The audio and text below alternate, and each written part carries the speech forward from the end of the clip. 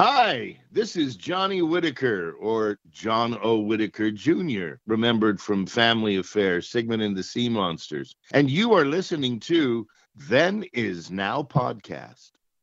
Rise and shine, my sinners. When Father Evil starts his day, he gets a little deadly.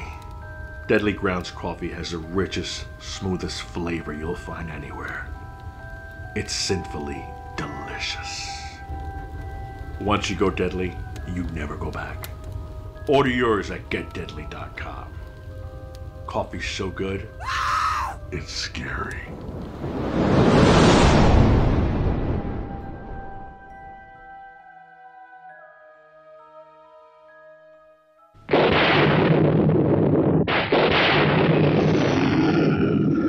What kind of a sick school is this? Uh-oh, don't know!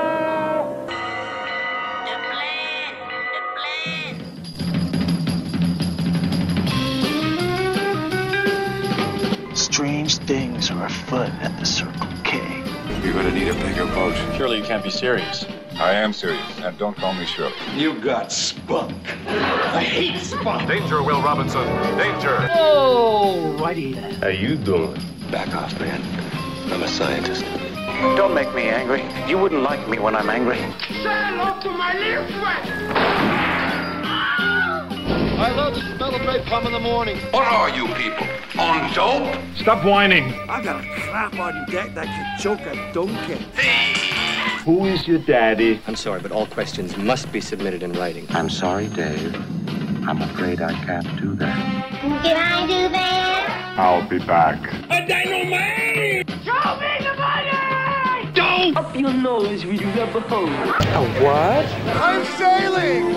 I'm sailing! Groovy. You want the moon? Just say the word and I'll throw a lasso around it and pull it down. Love means never having to say you're sorry. Here's looking at you, kid. We got no food. We got no jobs. Our pets' heads are falling off. Come to the coast. We get together. Have a few laughs. Hear that, Elizabeth? I'm coming to join you, honey. I'm not a doctor, but I play one on TV. I love it when a plan comes together. What we do is if we need that extra push over the cliff, you know what we do? Put it up to 11, exactly. One louder. Why don't you just make 10 louder and make 10 be the top number and make that a little louder? These go to 11. We're on a mission from God.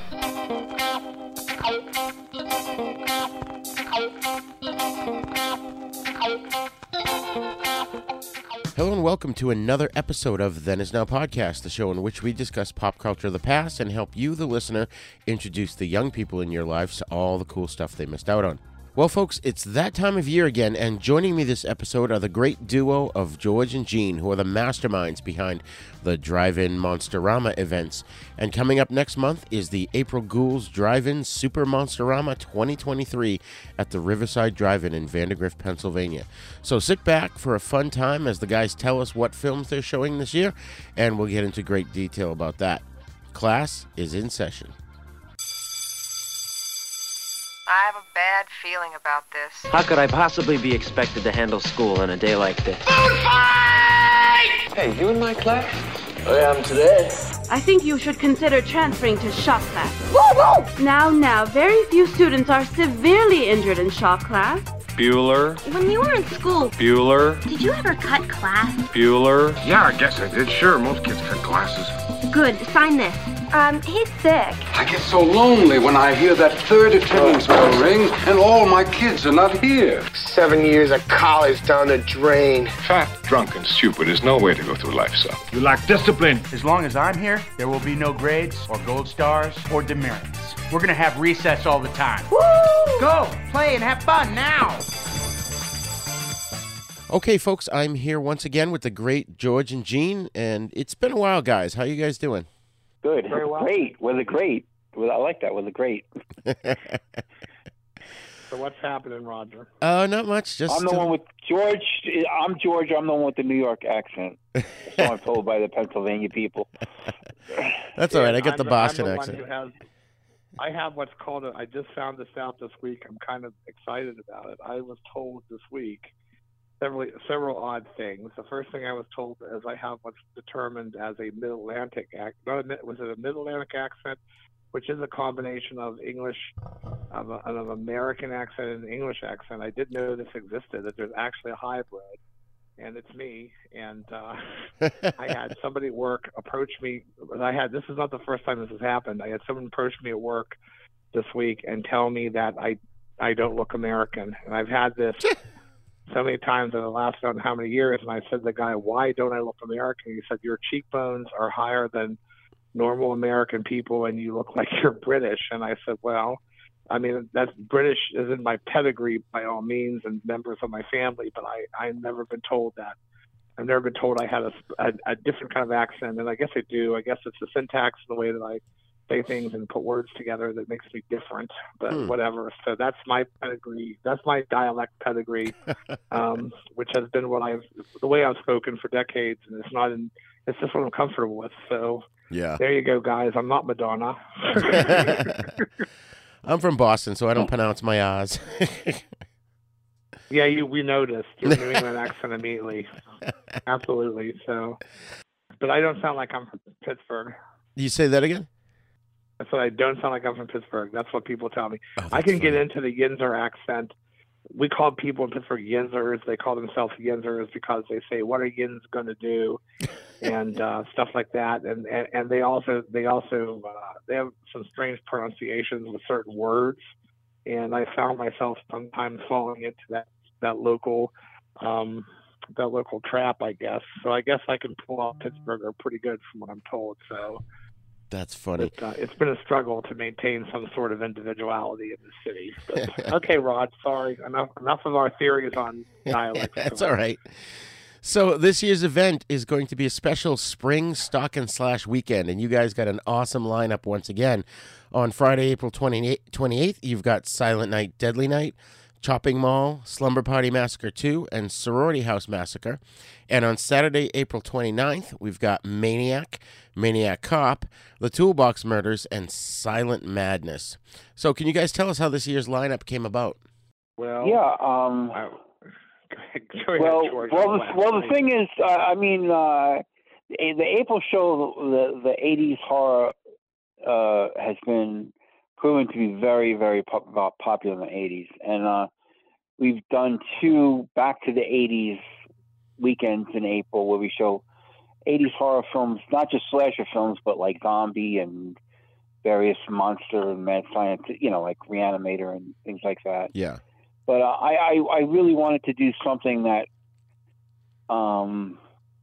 centered in on the slasher phenomenon, if you want to call it that, because it's just so popular with especially with the people that come in April. They love the slasher films, and I wanted to, like Gene and I were talking. Should we show another Halloween film? Do we have to show? I wanted to do something a little offbeat with like not show a Jason or a Freddy or what's the other, Michael Myers. I mean, let's show different slasher films that aren't identified with a character that's been in one of the guys you always see, like the Leatherface. Like I said, Freddy, just do something that not everybody else is doing in one weekend. And right. I wasn't sure how it was going to be accepted, because I'm like, some of these movies are not that popular. Some of them are things that I said I would never show. One of Silent Night, Deadly Night, actually, we had scheduled for the year of the pandemic, where we had to cancel the show. So we're bringing that back from that schedule that never happened. And I just realized how popular that film was, because everybody's asking about it, like, when are you going to show it? When are you going to show it? When are you going to show it? So it was like, I don't know if it was like the starting film. I don't think it was the starting film for what was to be that, 2020 when we canceled? Yeah, which one? I missed what you said. Which show? Silent Night, Deadly Night. I can't remember. We had it scheduled. Yeah, we had it. Well, I don't think it was. It definitely wasn't first, but now it's turning out. We scheduled it as the opener for Friday, and Well, I was just going through doing some browsing the other day, and I saw it came like lists of favorite films and best films, and nobody takes them seriously, but out of curiosity, you see what is written on a list of like Entertainment Weekly had this list of the 20 best slasher films. It's their opinion and everything, right. But I was surprised to see that one on there. I'm like, okay, it really is, this Killer Santa Claus film that had a lot of controversy when it first came out in 1984, I think. Yeah. And, right. I pulled up the 2020 show that we didn't get to do, the Lost show. We've already shown Boggy Creek from that. The Friday lineup was Piranha, Humanoids from the Deep, Tentacles, Legend of Boggy Creek, and then Saturday's first was Slumber Party Massacre, followed by Silent Night, Deadly Night, and Chopping Mall, which of course are back to back again. And then Spookies was the last film that was scheduled for that night. So, these movies I think from 2020 will be coming back. So that's exactly how they were intended, one after another. Yeah, but to repeat, we did not. Yeah, Silent Night, Deadly Night, and Chopping Mall were scheduled for this show that did not happen because of the pandemic. Right. We and the theater decided, this is not going to happen, so we canceled it. And then we never like replicated that entire schedule as is, but we started to bring back some of the titles that we had intended to show. We showed Legends of Boggy Creek on a September show like 2 years ago, I think. But I forgot. Chopping Mall is another one that's on that list. That was scheduled to show and bringing that one back, and that's another one where I'm like really. Now this is not like a traditional slasher Chopping Mall, but it's it's got killer robots, but it is considered a slasher / science fiction film, so it fits the bill, I guess. Right. And we'll get into the details of the films in a little bit, but I just wanted to ask. We've talked about before how you guys. You take great care in not only choosing the films, but deciding the order that you play them in. How was that task this time around? Well, I'm sorry, how was that what? How was that task? The task of what order we put them in?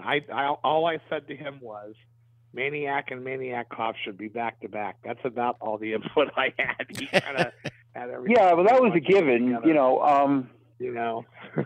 yeah, that was a given. Like Silent Night, Deadly Night, I wasn't sure it was an opening film. It was a good opening film for Friday, but Gene kind of said, yeah, it is. And I'm like, do I need to get... It's a top biller. Because Halloween 4 and 5 are like available now, and I'm like, do I need to go after them? Do I need a Halloween 4? Do I need a Halloween 5 on this program? He's like, no, you just showed Halloween 2 and 3. So, I'm like, okay, good, because it'll be a lot easier not to show them. Yeah. And that's why we didn't, like I said, Halloween films. Valid point. This whole big valid point about choosing and approaching the show was that the thing that he said from the beginning was that he wanted to do some lesser known films that that represent slash and stock, and that's exactly what was chosen. That's why some of them got chosen. Like Silent Madness might not be something that you would think would fit, but it actually does, because it absolutely defines that genre that we're doing with the show, and it also we're using the image from that on our T-shirt as well, because that pretty much also sums up the poster sums up a woman being chased through the forest with an axe with a crazed killer, and it just it kind of fits, you know what I mean? Yeah. Oh yeah. And as definitive, it just fits as definitive. And I think that when you look at a lot of the other shows that are being put together by other drive-ins and movie theaters and stuff, we're always seeing the constant, like you said, same films being shown over and over again.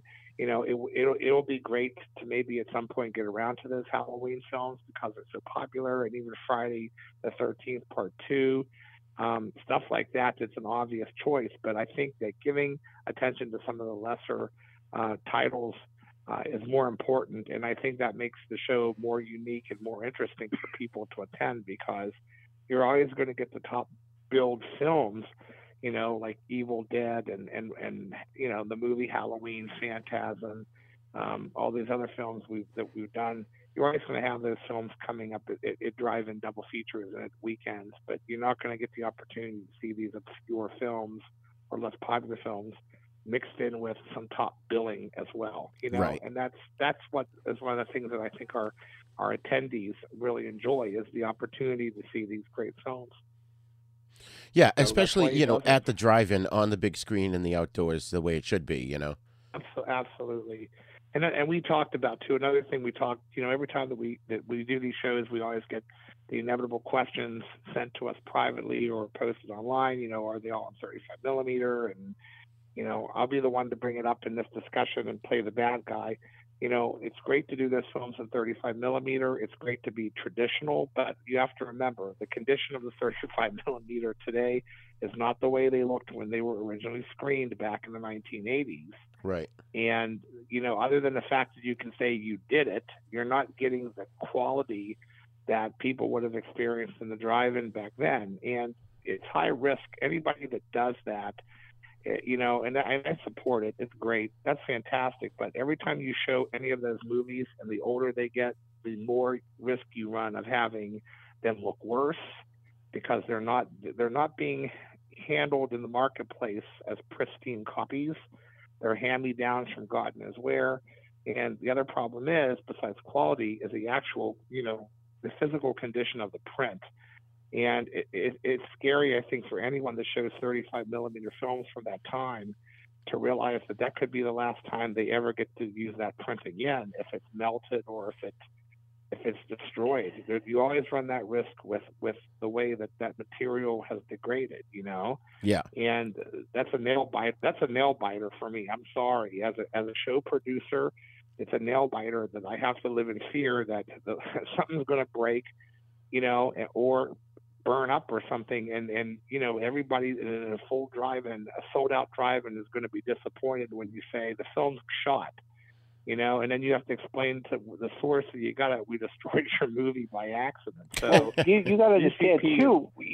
There's another thing. The DC, it's not only the way to go. I mean, we showed 35 last September. For years, we showed at least 35, right? We showed something. I mean, if something's available, the thing is, like, if not much is available. I mean, that we haven't shown already, and because of the DCP, so much is being made available. And don't forget, we've been doing this show 17 years now, twice a year. So, and we've never had to repeat a film unless we wanted. We only repeated one film, and that was Horror Express, because we showed it the very first Monster-Rama. I chose to bring it back, because not many people were at the first Monster-Rama, so I wanted to bring it back to the Christopher Lee. Right. But because, like, it's not only the quality of the prints, there's not a lot available compared to what we're able to show. A lot of these films are not available on 35 millimeter film.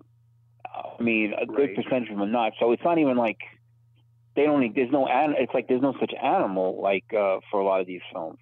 Right. In that format. So we have so much available now, so we can, you know, really, you know, choose and think about what we're going to show, and it makes it, you know. And I think it's a great program. Everybody has so much fun. There's a few complaints by the apparently there's a few purists out there. It's like this weird, I don't know. I call it like a cult, because it's like these people that go to like the drive-ins all the time, and they want, like, they ask like if it's 35 and they want 35, but then they go home and they, you know, watch everything they watch is like in their parents' basement has to be 4K. Right. So it's just like, doesn't make any sense. It's like they're like this weird like child cult, and it's like, yeah, go some of the stuff. I mean, you know, we shown some bad 35. We've shown some beautiful ones. You know. Again, but we have to move forward. We're moving forward. This event is not not dying out. It's just getting bigger and better. It's a lot more costly and difficult to handle huge multiple pound cases. Right. That have to be piled up everywhere. You know, the amount of space, and you know, in that screen in the projection room is limited. Yeah. And when you have, but also, like I was saying, it's a problem. There's just no such animal with a lot of these titles that we want to show, right. And that we're able to show now. We weren't able to show these. Is making a lot more available. Yeah, so the catalog is rapidly expanding. When we talk about these shows and I throw titles at him or he says, how about this or anything about that, and then he always says it's now available, that's available. I'm kind of blown away by the amount of stuff that AGFA has picked up, and it's a lot of obscure stuff that you would not expect to be available. We could get really obscure. Yeah. Right. Yeah. Look what's coming out on Blu-ray and what's coming out on HD now. It's unbelievable in 4K. All these different movies. Like I just got Attack of the Beast Creatures from Vinegar Syndrome about a month or so ago. And who would have ever thought which has been made available for theatrical. So. Right, exactly. Who would have ever thought that obscure little poorly filmed movie would be remastered and put out? I mean, it's an obscure movie. It's absolutely shit level bad, but to me it's a guilty pleasure. It's so much fun to watch the puppets. It's like if children wanted. I don't know if people have seen Attack of the Beast Creatures, but it's like that they ripped off the trilogy of Terror Zuni Fetish Doll, and there's an entire island of these dolls that they're completely on. They're completely on the level of like a 5-year-old with puppets on a stick or something, and the actors are literally holding them on, and they're glued to people, and blood's going everywhere, and people are screaming. One guy falls in an acid lake for no reason and melts. I mean, it's just the film is right. It's so entertaining, and I never knew it existed. I can't remember ever seeing it. I may have rented it on back in the day. I can't remember, but I got a copy of it one time when I went on vacation. And at the beach, and it was like one of the perfect movies to watch when I came home from a day out in the sun, was to watch this tropical island. And they do it even better because it's like a period piece. So it's like people off of like a ship like the Titanic or something, but they're not quite fully dressed in period. They're sort of like 80s clothes that kind of have been used with bits and pieces of like Renaissance clothing or whatever. But listen, if people haven't seen Attack of the Beast Creatures, by all means watch it. You'll be thoroughly entertained by how ridiculous it is to watch. It's like a Second City TV skit or something for an hour and a half. That's hilarious. I've heard the title, but I've never seen it. But let's get into the lineup you guys got. So you've mentioned Silent Night, Deadly Night from 1984. Now, I covered this on our December live streaming show, Fright Lounge, with Bill Van Ryn. And I did mention then that my parents took me to see this when it first came out, like right when it came out. And wow, I never saw this. Yeah, before it was pulled from the theaters, because it's an infamous film. But we watched it again, of course, for December, and I think it holds up well. It holds up extremely well. And in fact, I was going to say met. I didn't just meet. I've known Lanaya Quigley for a number of years because God knows we've crossed paths at so many events, and in particular when she did Living Dead Weekend, we just happened to have lunch together every day in the green room, which was really weird for me, but because you go to lunch and there's Lanaya Quigley 3 days in a row, and she didn't have any stills, which was strange. Like I got her to sign something for the raffle basket. It was sort of a generic but very iconic photo of her with a chainsaw. From the time period, but she didn't even have any stills from that movie. Huh. And I was talking to her about that, and I said, this movie's really big, Lanaya. You should really get stills of like being impaled on the antlers or doing whatever. When you saw it with your parents, do you remember if it was the uncut one where she was pierced on the antlers, or was it the one where they cut all that out? I don't recall, but I think it was uncut as far as I could tell. I mean, that was a long time ago. That was well, when it came out on VHS and I saw it back in, George, did you see it in the theater? I didn't see it in the theater. No, I didn't see it in the theater, no. Yeah, I didn't see that either, but I was a little surprised about I was excited to see what the uncut edition was, because I had never seen her being, her impaled. For people that haven't seen the movie, there is a scene where he picks her up, kind of like Michael Myers. I'm sure that was the analogy or the homage they were going for. he puts her on deer antlers, and it pierces through her breast, which is completely absurd. Yeah. And but that was not available when I saw it on VHS. That was definitely cut out, so it had been edited. But I thought it went out originally in the drive-ins and theaters. Just that impalement scene. I'm not sure though. I'm not an expert on it. But I think it probably was cut here. theatrically because the Blu-ray that I watched, I forget if it was the Blu-ray or the DVD. They had the added footage in that had been cut, and you could tell there was a quality difference. And it was a lot of the kills were added back in, but at a lesser quality. It so definitely was. Yeah. Yes, it was. Yes. Yeah. Yeah. Absolutely. You're right there. So, George, when did you first see this? I'm surprised how popular the film is. Oh yeah. Well, I think it was the first Killer Santa movie. So it was back when, of course, Halloween. Was it the first? Because it was like it was a lot at that time. Yeah, there was a lot of, like, Christmas Evil. horror. And there was the British one. Actually, I think Christmas Evil came before, but there was a lot. What's the one that Edmund Perdome directed? Right. What's that called? Oh, it was Vault of Horror. No. Yeah, there was a Killer Santa film back in the 70s. Right. No, there's a Killer Santa. Yeah, but that was in Tales from the Crypt. Yeah, but that story goes back. That story goes back to the 50s. Yeah, so I'm talking about there was another Killer Santa Claus made around the same time as Silent Night, Deadly Night in England, and it was Don't Open Till Christmas. Right. Yeah, Don't Open Till Christmas. Right. Yeah. But that's such a confusing disaster. And I even said one time, Caroline Monroe, is that the one? That's the one where Caroline Monroe sings, correct? Yeah, she just has she just plays herself as a singer. It's kind of like a weird wasted cameo, but yeah, it totally was. I asked her about that, and I think she kind of felt that was a mistake too. I don't know if she was trying to launch a musical career, what she was thinking. Oh, she definitely was. Yeah, and a lot of actors and actresses will just do stuff, and you shouldn't have regret over it. Because, I mean, Christopher Lee did a lot of shitty films for cash, and I think years later he regretted that, but it's the way it goes. Right. You know? So the next film on Friday is Chopping Mall from 1986, and I didn't see this theatrically. I saw it when it first came out on videotape, and I don't think I've actually seen it since. It's one of those ones I've been meaning to revisit. But Jim Wynorski directed this. It's a lot of fun. Yeah. And he directed The Lost Empire, Deathstalker 2, Return of the Swamp Thing, and of course Sorority House Massacre 2, which is a sequel to the next film on the lineup, which we'll get to. But I always thought, correct me if I'm wrong, guys, but I always thought Wes Craven produced this. But I looked it up on IMDb, and at least they list, and how credible they can be, but they only list Roger and Julie Corman as producers.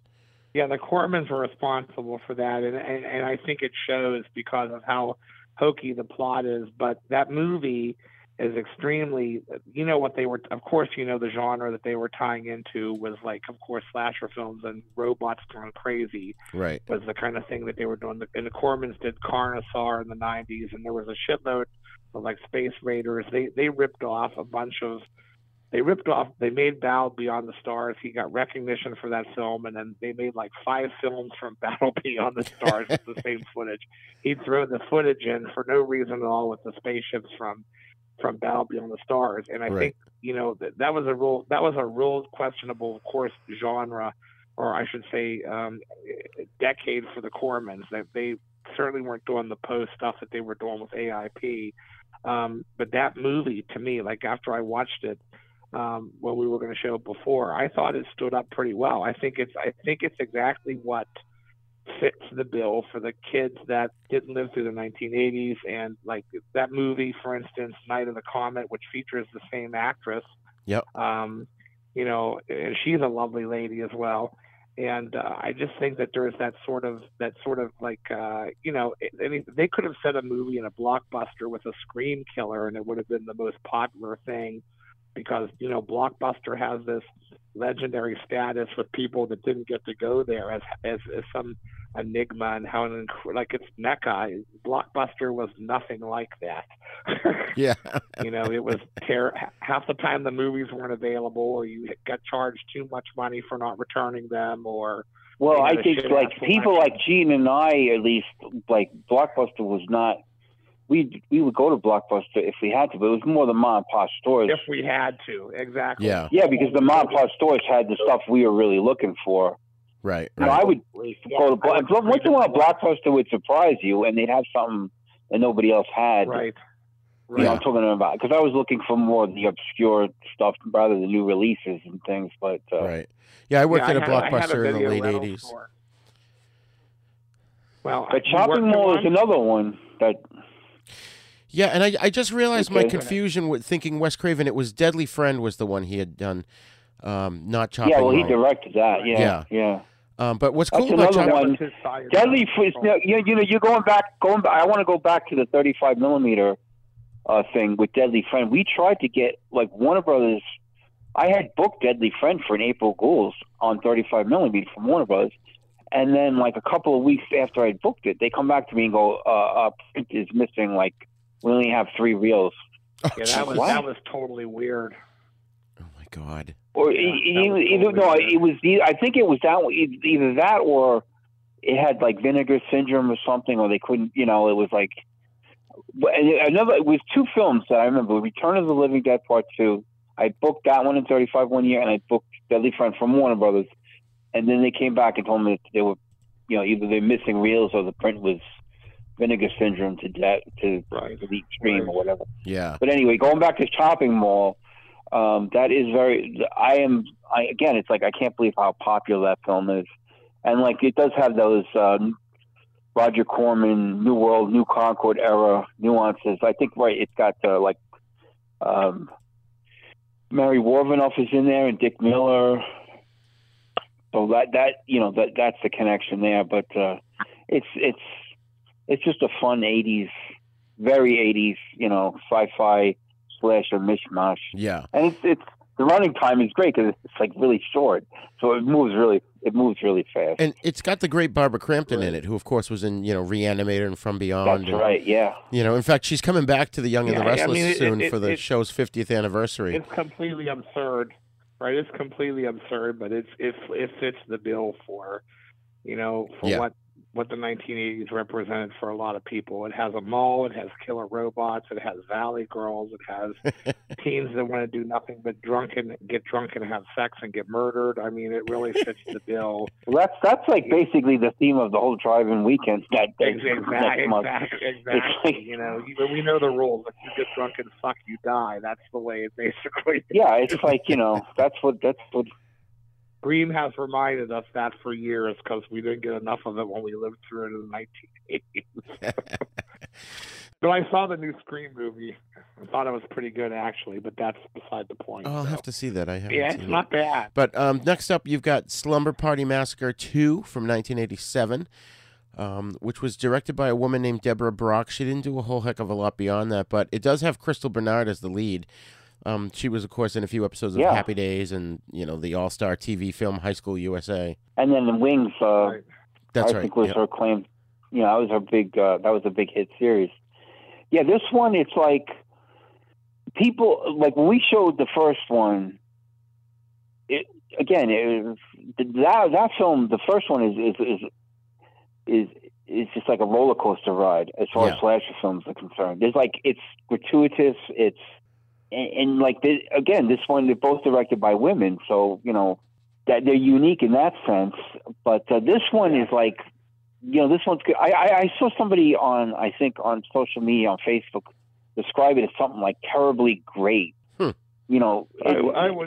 like a really, really so bad that it's entertaining. Yeah. So bad that it's got appeal. Whatever, however you want to term it. It has a massive following, the same as the first one. And it has a massive following. So, so people were like, are you going to show the second one? Are you going to show the second one? I'm like, maybe. And then it was like it was almost like a no-brainer. It was like one of my top choices for a slasher. I'm like, we showed the first one. Let's do the second one. Yeah. People have been asking for it. Why not? And when did you show that? Was it 2021? Because I think I was there for when you showed that first one. Oh, you know what? I'm getting to the point where I'm starting to forget. I know it was 20. No, we showed. Listen, it was that one because it was up against. We had what's her name was in, Felissa Rose was in, and we actually swapped the order of the movies. Right. Because Felissa had an engagement to go to Saturday, but they were driving. That's right. It was going to be first, but yeah. They had this. If you know Felissa, trust me, it makes complete sense. Because I said to her, they left the drive-in like at 9 o'clock or 9:30 to drive to State College, and I told her she was crazy. But she is one of the most, we're both Geminis, she and I, so we click very well, and we get where you just want to add everything. That like multitasking take on too much, and it was like, she's like, yeah, we want to leave early so we have some time on the road, and we don't want to have any problems driving there late at night, and so we swapped the movies for her, and that's when we showed it. That her movie came first, Sleepaway Camp, and that came second. And I said to George, and I have no problem talking about this, these movies are not on my list whatsoever.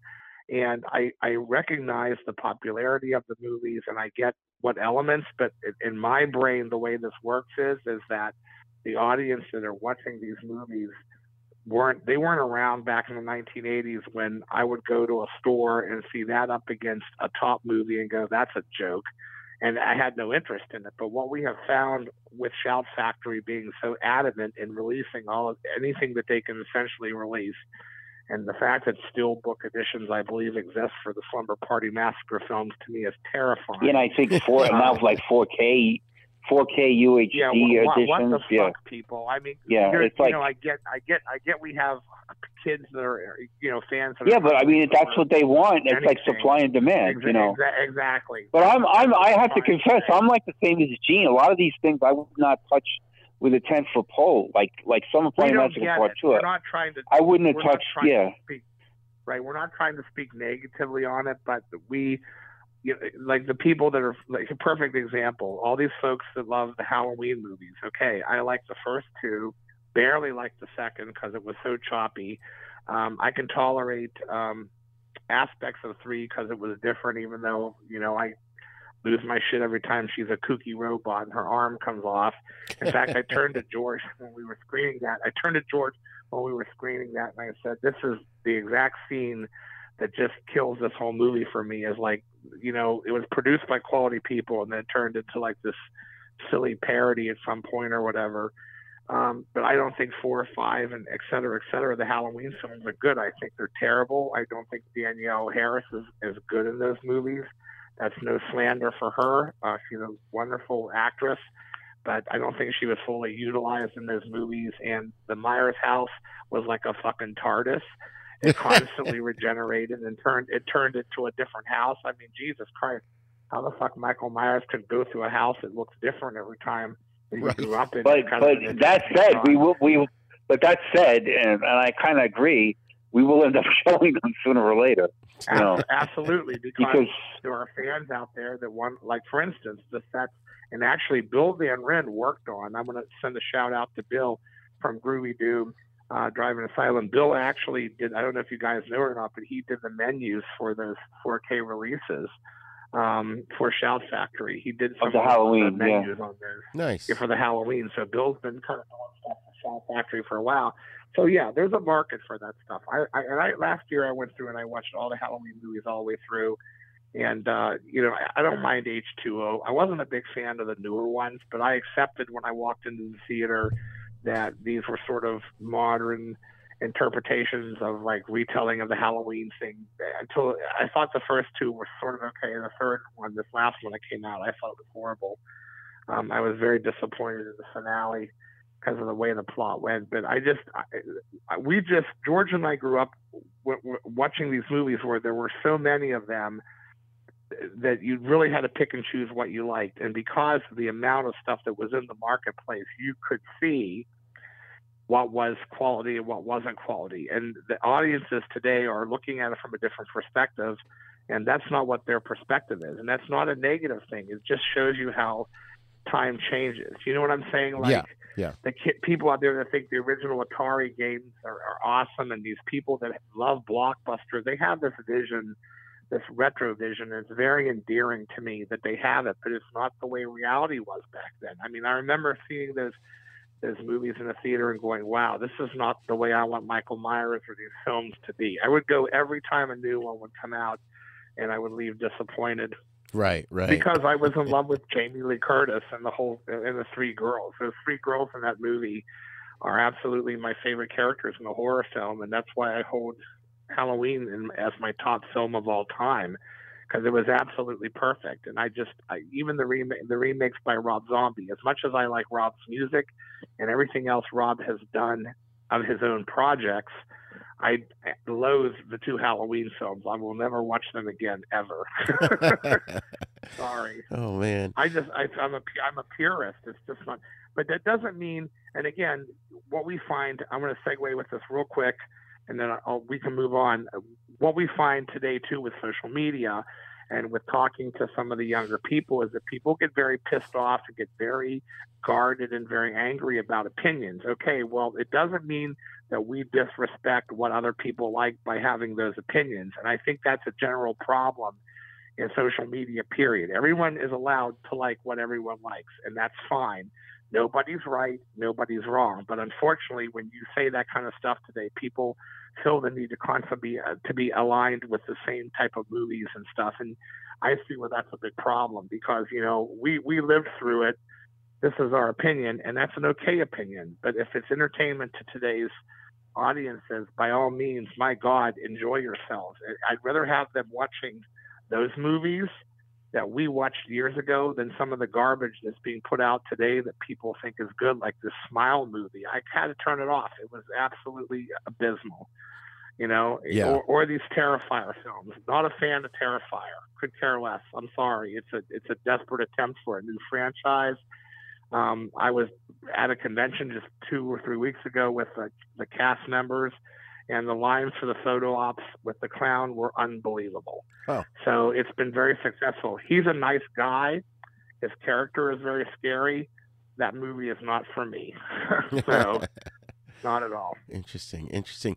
So the fourth film on Friday, April 28th, is Sorority House Massacre from 1986. And of course, we got Slumber Party Massacre, Sorority House Massacre. There were a slew of these sorority type slasher films in the mid 80s, wouldn't you say? There was also House on Sorority Row too, wasn't there? Wasn't that Yes. another one? Well, there's House on Sorority Row is one of the ones like that. We optioned. I think that's a really classy film. It's not gratuitous in the least. It's it's another one we will likely show sooner than later on one of these April programs.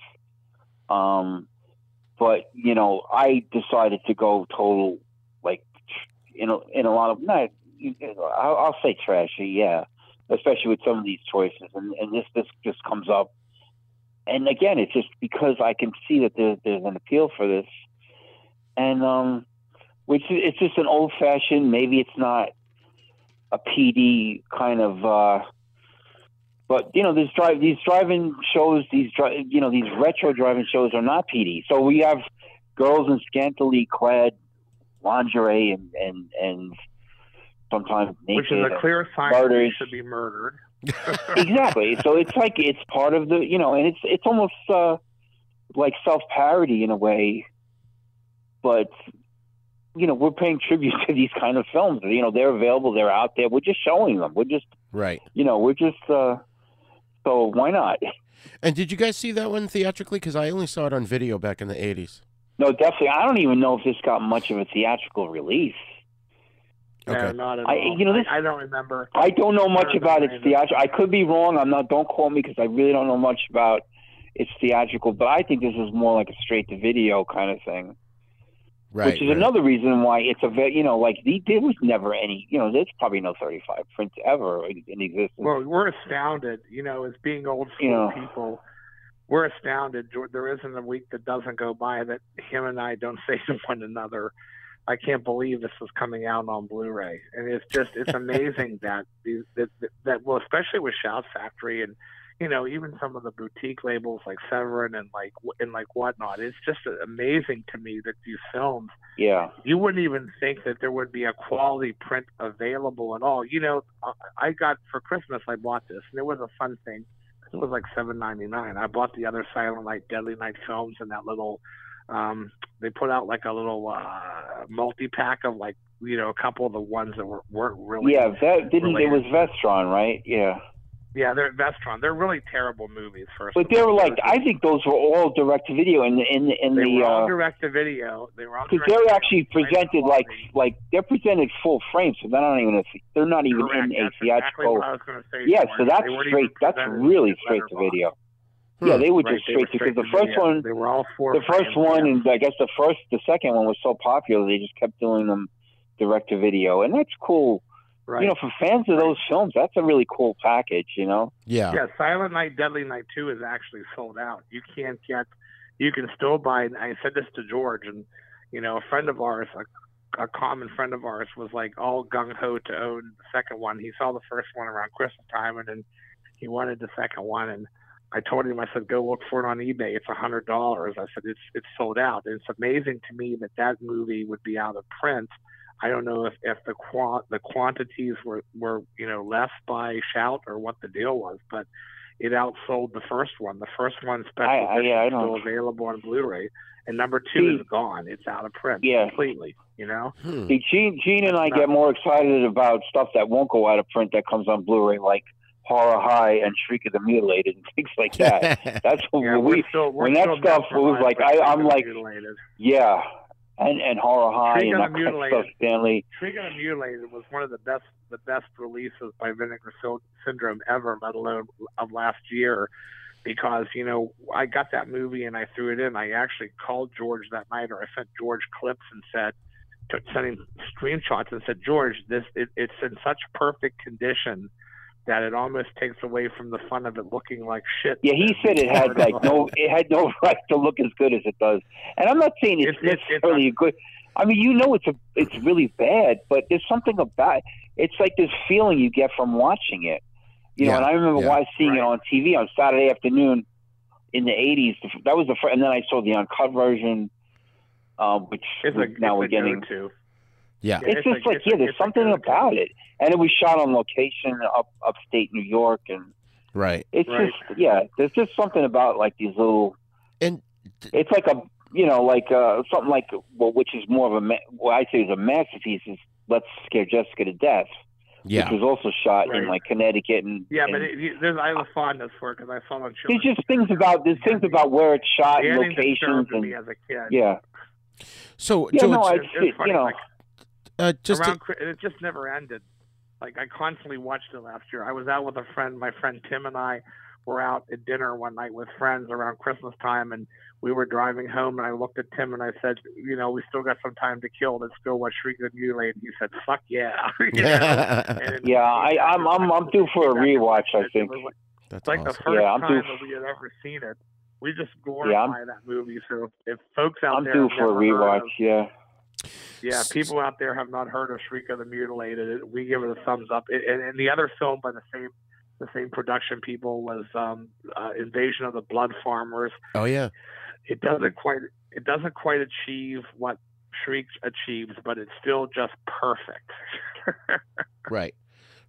So, and George, just to answer your question from earlier, Sorority House Massacre, it looks like it did get a theatrical release. It seems like it's only in Pittsburgh because I'm looking it up on newspapers.com. And it played in theaters with Deadly Friend and, Crocodile Dundee. So was that? I think that might have been a new Concord release as well. I might have been. I don't know. Again, I'm not really up on the history of its. Yeah, distribution, but that's interesting to know. But like you confirmed, it did get it, but it's very limited.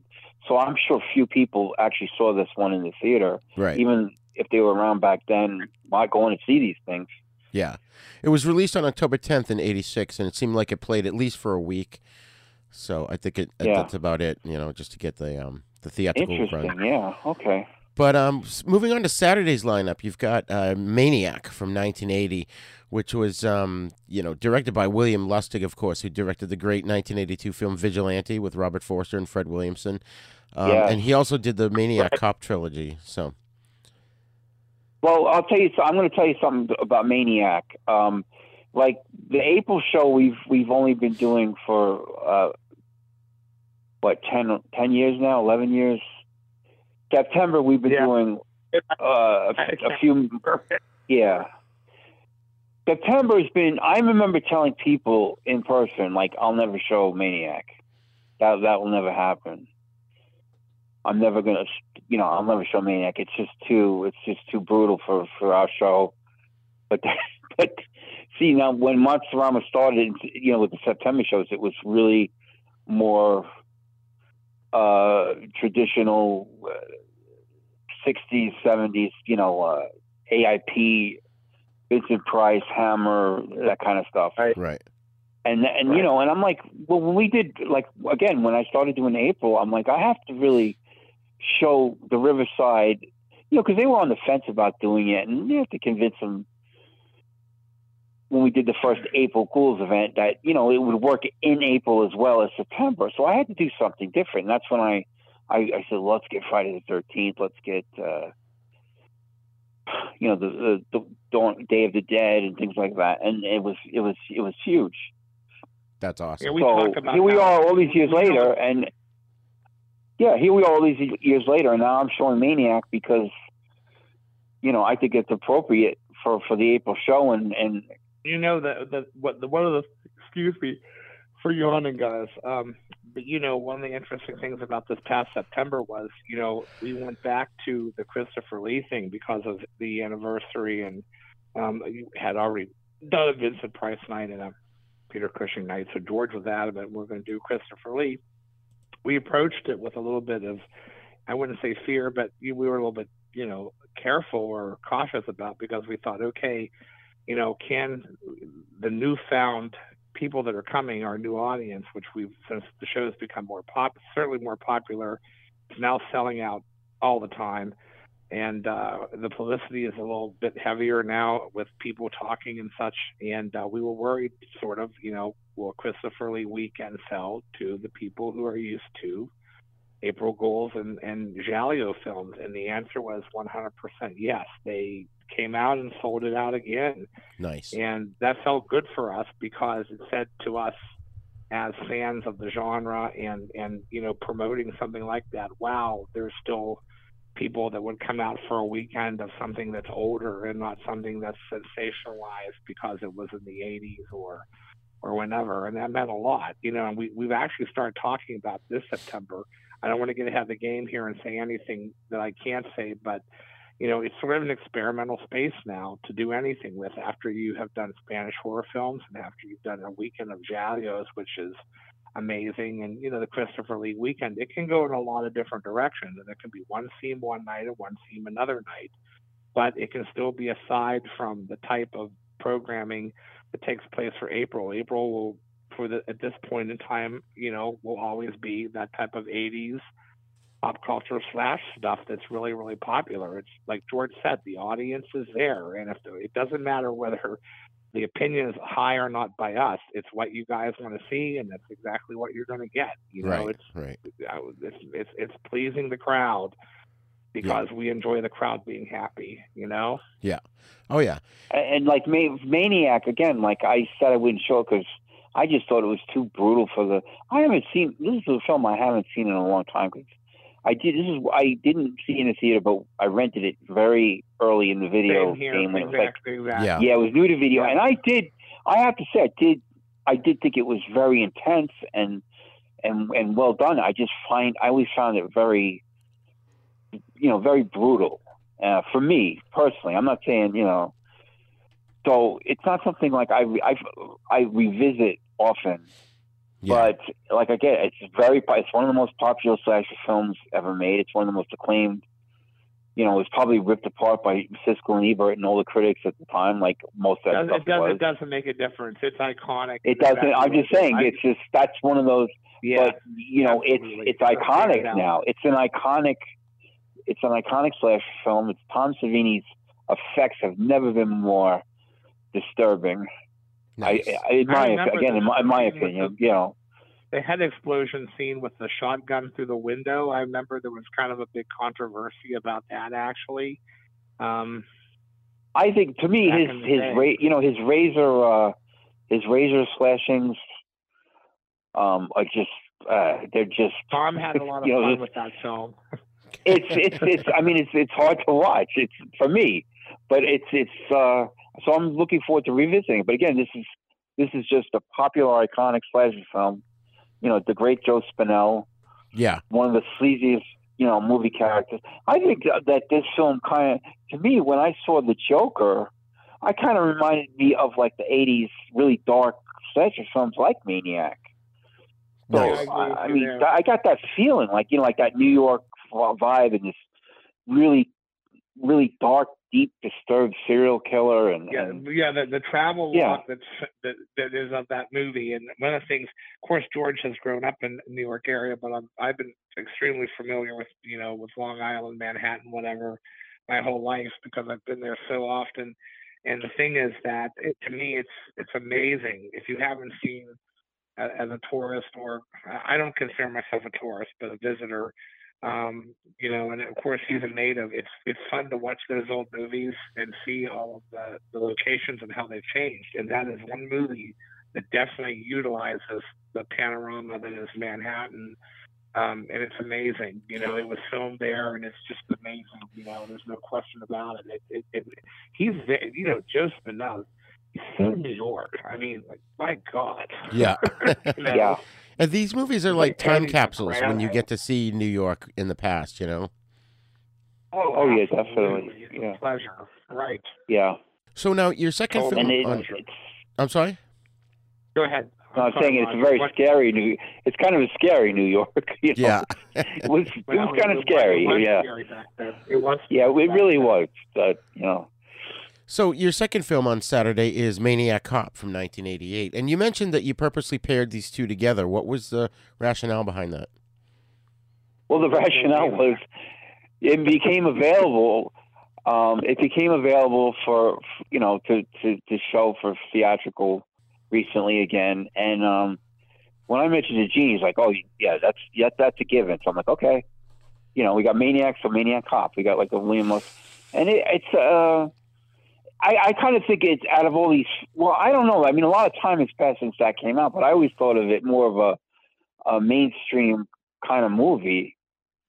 But maybe not so 30-something years later. What do you guys think? I remember it being very popular when it came out. Yeah, yeah, I saw it on videotape. And of course, it's got Tom Atkins and Bruce Campbell and Richard Roundtree. So, the cast is great. Yeah, I mean, yeah. And it's just one of those ones that didn't the guy that plays the Maniac Cop, he passed away a few years ago, right? Yeah, Robert Duvall. I can never pronounce his last name. Yeah. Yeah. Yeah, he's got some interesting face, and then with that so this is kind of like a zombie slasher crossover. So we have robots slasher crossover, and now we have one zombie slasher. But it definitely fits the stalk and slash theme. But because it was just we could get Maniac and then Maniac Cop.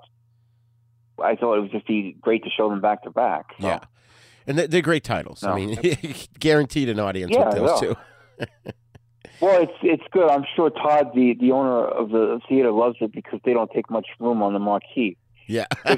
When we showed the Giallos, it was like, oh my God, every tile had like eight words in it, He's an expert. So it was like, how do you get all these tiles on the marquee? That's hilarious. He does an incredible job, and George and I will say to him, how the hell did you get that up there? I think they got to abbreviate number things. Sometimes they got to, We have pictures of all them. We always have pictures of the marquees over the years. Right. Yeah. So now, the third film you're showing on Saturday is one of the only 70s films. Everything else is 80s, and that's The Toolbox Murders from 1978. And I just wanted to briefly read the synopsis that's on IMDb because I thought it was hilarious. It's a ski-masked maniac kills apartment complex tenants with the contents of a toolbox. I love it. Well, this one's interesting. A lot of people hate it, people love it. Like you said, it's the very late 70s. Like, this is not necessarily, just 80s movies, but it fits I mean, we've done April, we've shown 70s as well, but like I said, it's not an 80s theme, it's a slasher film, and this is definitely during that like post-Halloween era of slasher films. I think it came out the same year as Halloween. But you know, this one is kind of another one that I always found I rented really early on in the video, you know, days, and I just found it very brutal. And it's like one I have not revisited often, and I'm looking forward to seeing it. And Cameron Mitchell is always great. I mean, this was during his period where he was just he would be in A films and a lot of TV shows, but then he just did a ton of these exploitation movies from like it probably started with like, what was that, Gorilla, was it Gorilla at Large? I mean, he's been in stuff since the 50s. Right, yeah. But once like the 60s hit, when he started, I'm talking about the era when he was doing like Nightmare in Wax and like biker films like The Rebel Rousers. I mean, he was just, you know, doing all these low budget exploitation films, one after the other. I think in the Psychotronic book, they even mentioned like something to the effect, you know, because it was written back in the 80s. He's like, until John Carradine catches up. No, he says, until Cameron Mitchell catches up, John Carradine has made more bad movies than anybody, you know, something to that effect. That just goes to show you, he just, you know, he just was in so many of these exploitation horror films at the time. I mean, this was like the one he's like best remembered for now, at least with horror fans, because, you know. Who's that? Oh, yeah. I mean, he was in Night Train to Terror and, you know. Oh, right, okay.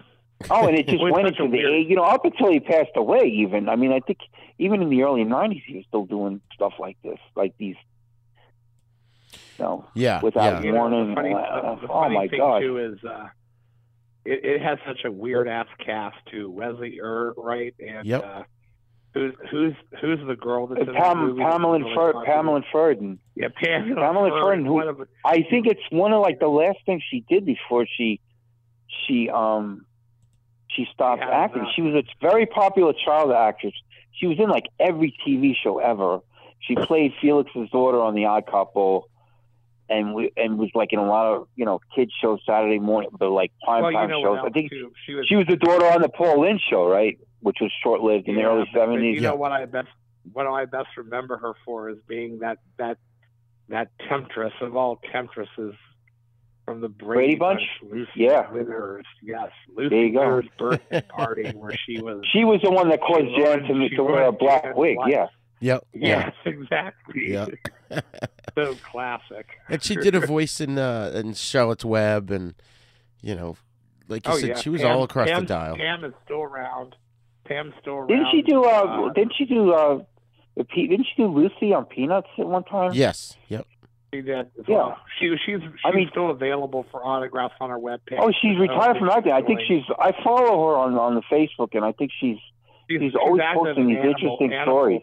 She's an animal rights activist. Yeah, and she's like supposedly working on an autobiography, because always putting up interesting facts about, you know, her career in media. And I mean, it must be a fascinating career, because she's been she worked with so many different famous people. And you know what though, she stayed stable through the whole thing, and she's still around. And a lot of those child actors and actresses, you know, from that time they're gone now. Like the actress, I'm drawing a blank here, George. You're gonna have to phone me in because I thought too fast. But the actress who was in Willy Wonka and Dark Shadows, who was also on the Brady Bunch. She's similar to Pamela. Denise Nichols. Denise Nichols, not Denise. Denise Nichols. She's gone now. Nickerson. Nickerson. That's it. And she's gone now. I mean, and so many of those young actors, you know, you find out years later that they just, you know, they drank and there was drug use. And I mean, and another survivor was Johnny Whitaker. Johnny is still around, and Johnny can tell you. I had the pleasure of meeting him numerous times and talking to him, and he'll tell you all about. He still does drug addiction counseling and stuff. Yeah. He'll tell you all about the pitfalls of being a child actor. So it's fantastic for Pam and Wesley. But Wesley and Kathy Coleman, they're an unstoppable force. Follow him on Facebook. And Wesley, yeah, he's like from, Wesley, Wesley Orr is in this film. Doesn't he? Does he play her sister? I mean, her brother. He plays her brother, I think, in the film. I haven't seen it in a long time. And Wesley Ure, for folks at home, it's like. I just want to say, for folks at home who don't know, Wesley Ure played Will, the son, on Land of the Lost. And we did have Johnny Whitaker on the show quite a while ago, and he was really awesome. Isn't he an amazing gentleman? Yeah. He has such stories to tell. He just sitting, and he's so good with people. He's not one of those celebrities that's been around forever that has an attitude. Johnny will just sit down with you like he's always been your friend, and he's very open and passionate about what has happened in his life and his career, and honest, and it's just a good feeling to be around. And I'll tell you what, Wesley and Kathy, they've done Monster Bash here twice. They came back twice in 1 year. I did this photo op where you get to ride in a boat with them, and there's like a slave stack and a dinosaur and abominable snowman. And I'll tell you what, I put that on Facebook and on Instagram, and people went bonkers. That's awesome. And they're very pro Land of the Lost and what they did, and they know that niche audience. It is good to see those people like them doing all these shows and supporting, what we grew up on. And just a shout out to them. It's a pleasure to see them active and still alive and looking good and healthy after all these years. So yeah. So then your final film on Saturday, the 29th of April, is Silent Madness from '84. So this is one I've seen the poster over the years, but I've never actually seen the film. What can you guys tell us about it? Well, this is about a escaped, madman who escapes from a mental institute and goes on a killing spree. And it's got all the ingredients. It was shot in its scope, and there was a 3D version. And people have been asking us, we showing the 3D version, and I say we can't on the driving screens. It doesn't work. It won't translate right. So this is the flat version. It's actually a fun, well-made film. It's got a pretty decent cast. Belinda Montgomery's in it, and of all people, Viveka Linford is in it. The veteran actress. It's an odd cast. And so it's like surprisingly well. It's like a well-made kind of drama, but with all the typical slasher ingredients in it. And I think it works. And again, I wanted to show it because we love that artwork that we used in the advertising. But yeah, it's a fun little. I think it's not as popular as a lot of the other films on the program. People keep saying like, I haven't seen that one, and it's it's worth. It's definitely worth searching out. I think they're gonna enjoy seeing it. Nice. There's a lot of pretty cool death scenes, and yeah. It's a deal with everything. Yeah, it's a strange. It's the show. It's a strange part. I don't know if you ever seen. There's a video cover. There's an older video cover for it, and it kind of looks like Richard O'Brien from Rocky Horror Picture Show. Chasing a woman with an axe. No, I mean this one where it's just his face, and it looks like Richard O'Brien from what was the Rocky Horror sequel? Shock. From Shock Treatment. Shock Treatment. Yeah. Yeah, it's like it does. Yeah, even the video rental was very misleading. You know what though? Again, it just is what it embellishes the whole theme. It's a good way to finish up the night. I like it. I like the film. I really do. You showed that film before. The film before with the axe murderer. It was filmed in another country. But it was supposed to be like Kids in America. What was that called? Was that Edge of the Axe? Yeah. Yeah, which is a Spanish film. You know what though? That's an obscure film too. It's similar to this, but again, it just. It's very sellable to that. That was directed by Jose Larraz, who's very popular horror director. He's done a lot of did films in England, and and I totally am, have sights on showing more, let's say, foreign, sure, foreign slasher horror films from the 80s that, you know, again, may not be as popular with this crowd, but, you know, I mean, there's stuff available. I mean, you have Joe D'Amato stuff and even Jess Franco stuff. There's still some really scary. There's still some scary Fulci films that could be, you know, used on, and sequels. There's sequels too. There's so many films. We're gonna bring you stuff that, like, you're not gonna, it's a lot of stuff you're not gonna be seeing elsewhere. Yeah, I mean, the Blind Dead movies. Program. Yeah, I mean, the Blind Dead movies would be an awesome, you know, quadruple feature. Yeah, we showed available. You know, we showed two of them. I think the first one is becoming available because Synapse released it, and I think it's available for theatrical because it had played before they put out the Horror of the Zombies. We did Horror of the Zombies and Night of the Seagulls. And Night of the Seagulls already. Yeah. And, you know, Horror of the Zombies for me, as you know, I'm a purist the same as everybody else is with, you know, spoken language and subtitles, but I have to tell you, I saw Horror of the Zombies on Saturday afternoon when I was a kid, and it instantly made me a fan.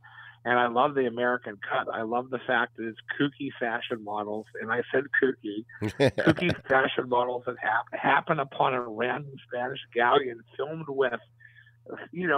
with these zombies, which shouldn't be able to kill anybody, let alone they walk so slow.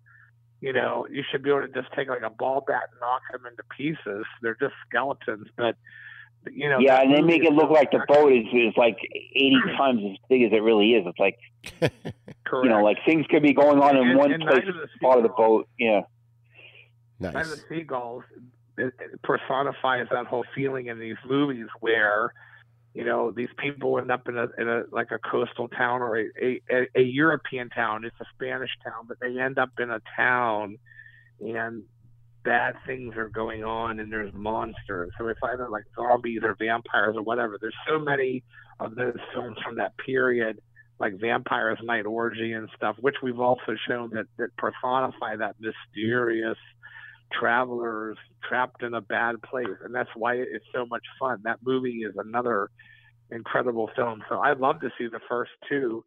But again, we have to do English language versions because when we did Profondo Rosso and we had just a little bit of subtitles in there, people were actually coming up to where we were selling the shirts and not complaining, but miffed over why we were doing subtitles. And George even announced prior to the screening that portions of this are going to be in another language with subtitles for it to be the most complete version that you can see. And people were still like, oh, those were subtitles. We had to read them. Oh my God, get over it. You know? Yeah, well, somebody asked me if that was like an artistic thing. You know, like that it goes from subtitles back to English. You know, I'm like, yeah, artistic, like as if artistic, like as if the filmmaker, you know, chose to do that for, you know, yeah. I mean, it's like, no, it's. Right. You know, I'm not gonna put people down because I guess some people don't really understand, you know, film ethics and different cuts, especially with like films like that where there's different cuts for different markets.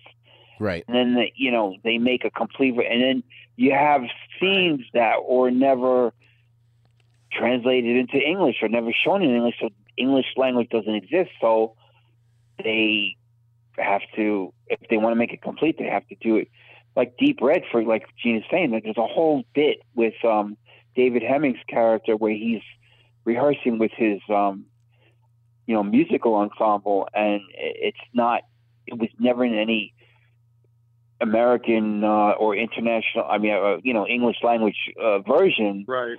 So in order to restore it, you know, you got those scenes in there, and it's all, and it's not his voice. Yeah. So it's maybe even more confusing for them. His voice is definitely in the English version. Right. So. Right. Well, guys, I'm so glad you could join me again today. This was awesome. You know, folks, if you can get there. I apologize for being long-winded. No, it's Roger, fine. I get carried away on tangents and I don't shut up. I'm sorry. It's My apologies. No, that's what we're here for. I know one more quick plug here. Also, for people that are tuning in this, don't forget the snack bar is going to be having. I don't have the specific special in front of me, but of course, all the great food from before. People love the Riverside food. They do a great job. So please come out and support the snack bar. Also, the other thing I wanted to mention was that the camping and the film, our weekend admission went up $5 this year, and it was just time to do it. We've been doing $10 for decades, and it was just the time to do it because things are becoming more costly and risky, and it's just that time. So the price actually has gone up for the camping to $15, and admission per night is $15, right? As well. So this is the first time in almost 20 years that's happened, but it needed to happen. But everything else, shirts are still available on the website, and they'll be available at the show in smaller sizes. And that's about all I got. George, anything else before we go? Yeah, I'd like to say too, I don't know, anybody that's used to coming to our show for the last 2 hour shows, being April and September for the last few years, know that we've been doing a raffle basket, which I create myself out of things that I've purchased and collected, and I make it and I put it together. And we're gonna this he does a fantastic job. I'll tell you something. I've been doing it as we speak. I think this one is going to be one of the best ever. And the contents is going to be a lot of unique contents as far as stuff that's like one of a kind. Or I'll just give you an example right here. We have a Joe Spinell Maniac figure it's an 8-inch figure, custom made, in packaging and everything. And there was only 30 of them made. Oh, wow. Yeah. So it's extremely rare. It's autograph too. We have a few autographs. Yeah, there's going to be a few autographs. There's going to be a lot of toys. There'll be one of a kind toys.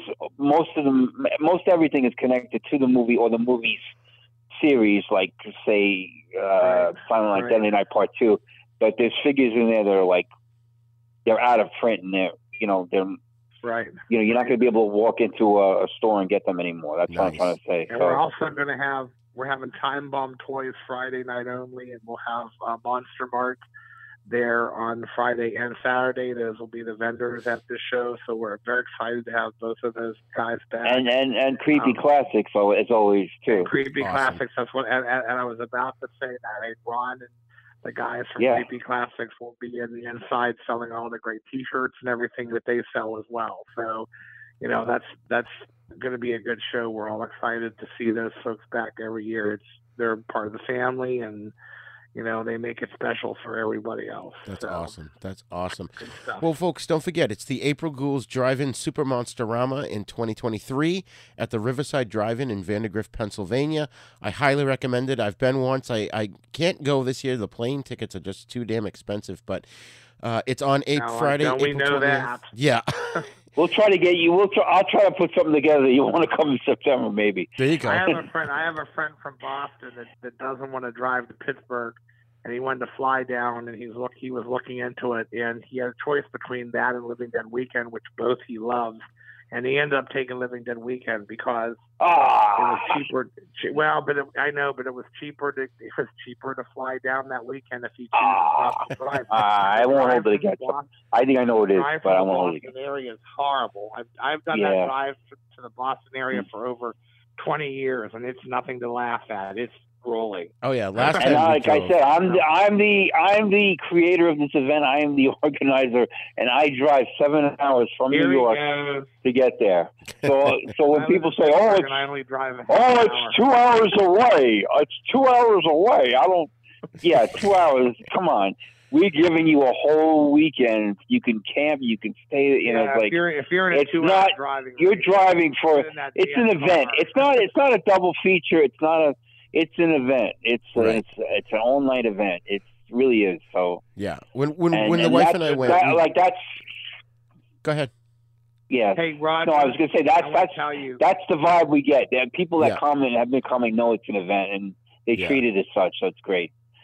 Roger, listen, thank you again. We love you. We think you're great. We love the work that you do and the work you do with us. And thank you for being part of this big, crazy happening and family. We look forward to this every year. And awesome. We'll look forward to seeing you in person again. It was such a pleasure having you the one year. Yes. Yeah. Yeah. We will see you in person again. Yeah. It took us. It was a 10-hour drive for us. No, I know it. I've done it. Which I used to stay over in Terrytown, actually, but yeah, I've done it many times.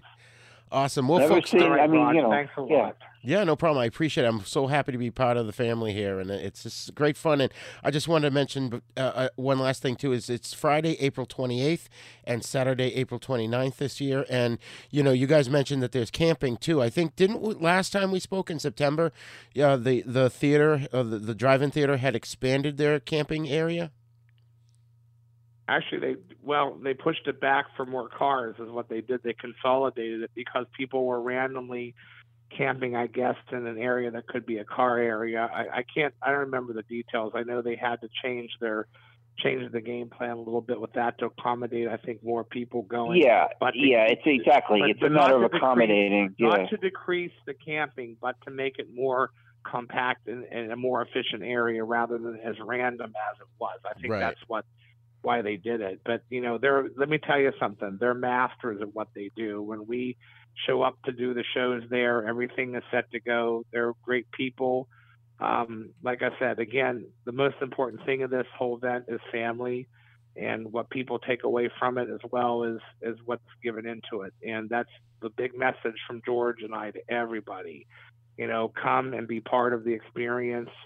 And don't be shy and talk to everybody and have a good time. It's that type of a weekend. It's not just going to a drive-in to watch horror movies. It's an experience that you will continue to hopefully want to do for years, and you will talk about. You won't forget it. Oh, yeah. You go by yourself, you're not leaving. If you come by yourself, and I've told people this, and it's the truth, you're not leaving alone, because on that weekend you'll probably have added 50 people on Facebook. Yeah. So, I mean, people have made friends with a lot of friends have made friends through coming to the show. That absolutely. And I've seen people say, "Oh, I really don't want to come alone." And I think there's nothing wrong with coming alone. I mean, as an organizer, I came to this thing from New York. I had never met the owners of the theater, and I just spoken to them and emailed. So I was coming in cold. I came in alone, and look where we are now. Right. So I mean, if you think coming alone is like an odd thing, it's not. It really isn't, because you probably going to come there and you have friends. No, you'll be absolutely. By yourself. And if the listeners want to look groups and chairs and. Right, and if the listeners want to look you up online, the event is listed on Facebook. So just go on Facebook and Google or search for Drive-In Super Monster-Rama, and you'll find it. Yeah, you'll find the community page, and then you'll find the event. Right. Awesome, awesome. Well, thank you guys for being here today, and it's awesome, and can't wait to talk about the next one in September. Absolutely, Roger. Thank you so much thank you so much for your support and for having us on. Awesome. All right, take care, guys. Bye. See you later. Take care. Good night, guys. Good night.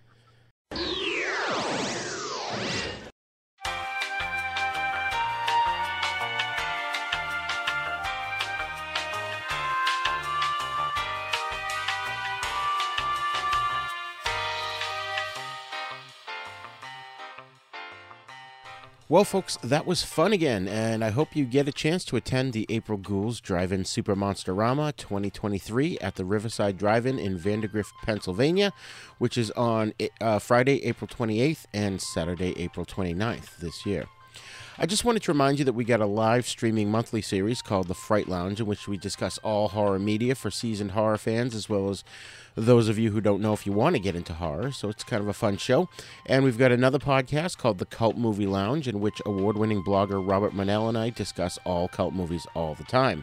And then, of course, there's our sister show, The East Meets the West, in which we discuss Shaw Brothers films and spaghetti western movies. All of these can be found at our website at havenpodcasts.com. So, folks, if you like what you're hearing, please go to wherever you download your podcast from and leave us a 5-star review. That would help bump us up in the algorithm so that people looking for similar shows can find us. Well, that's all the time we have for today. Thank you for joining us once again. And as I always say, class dismissed.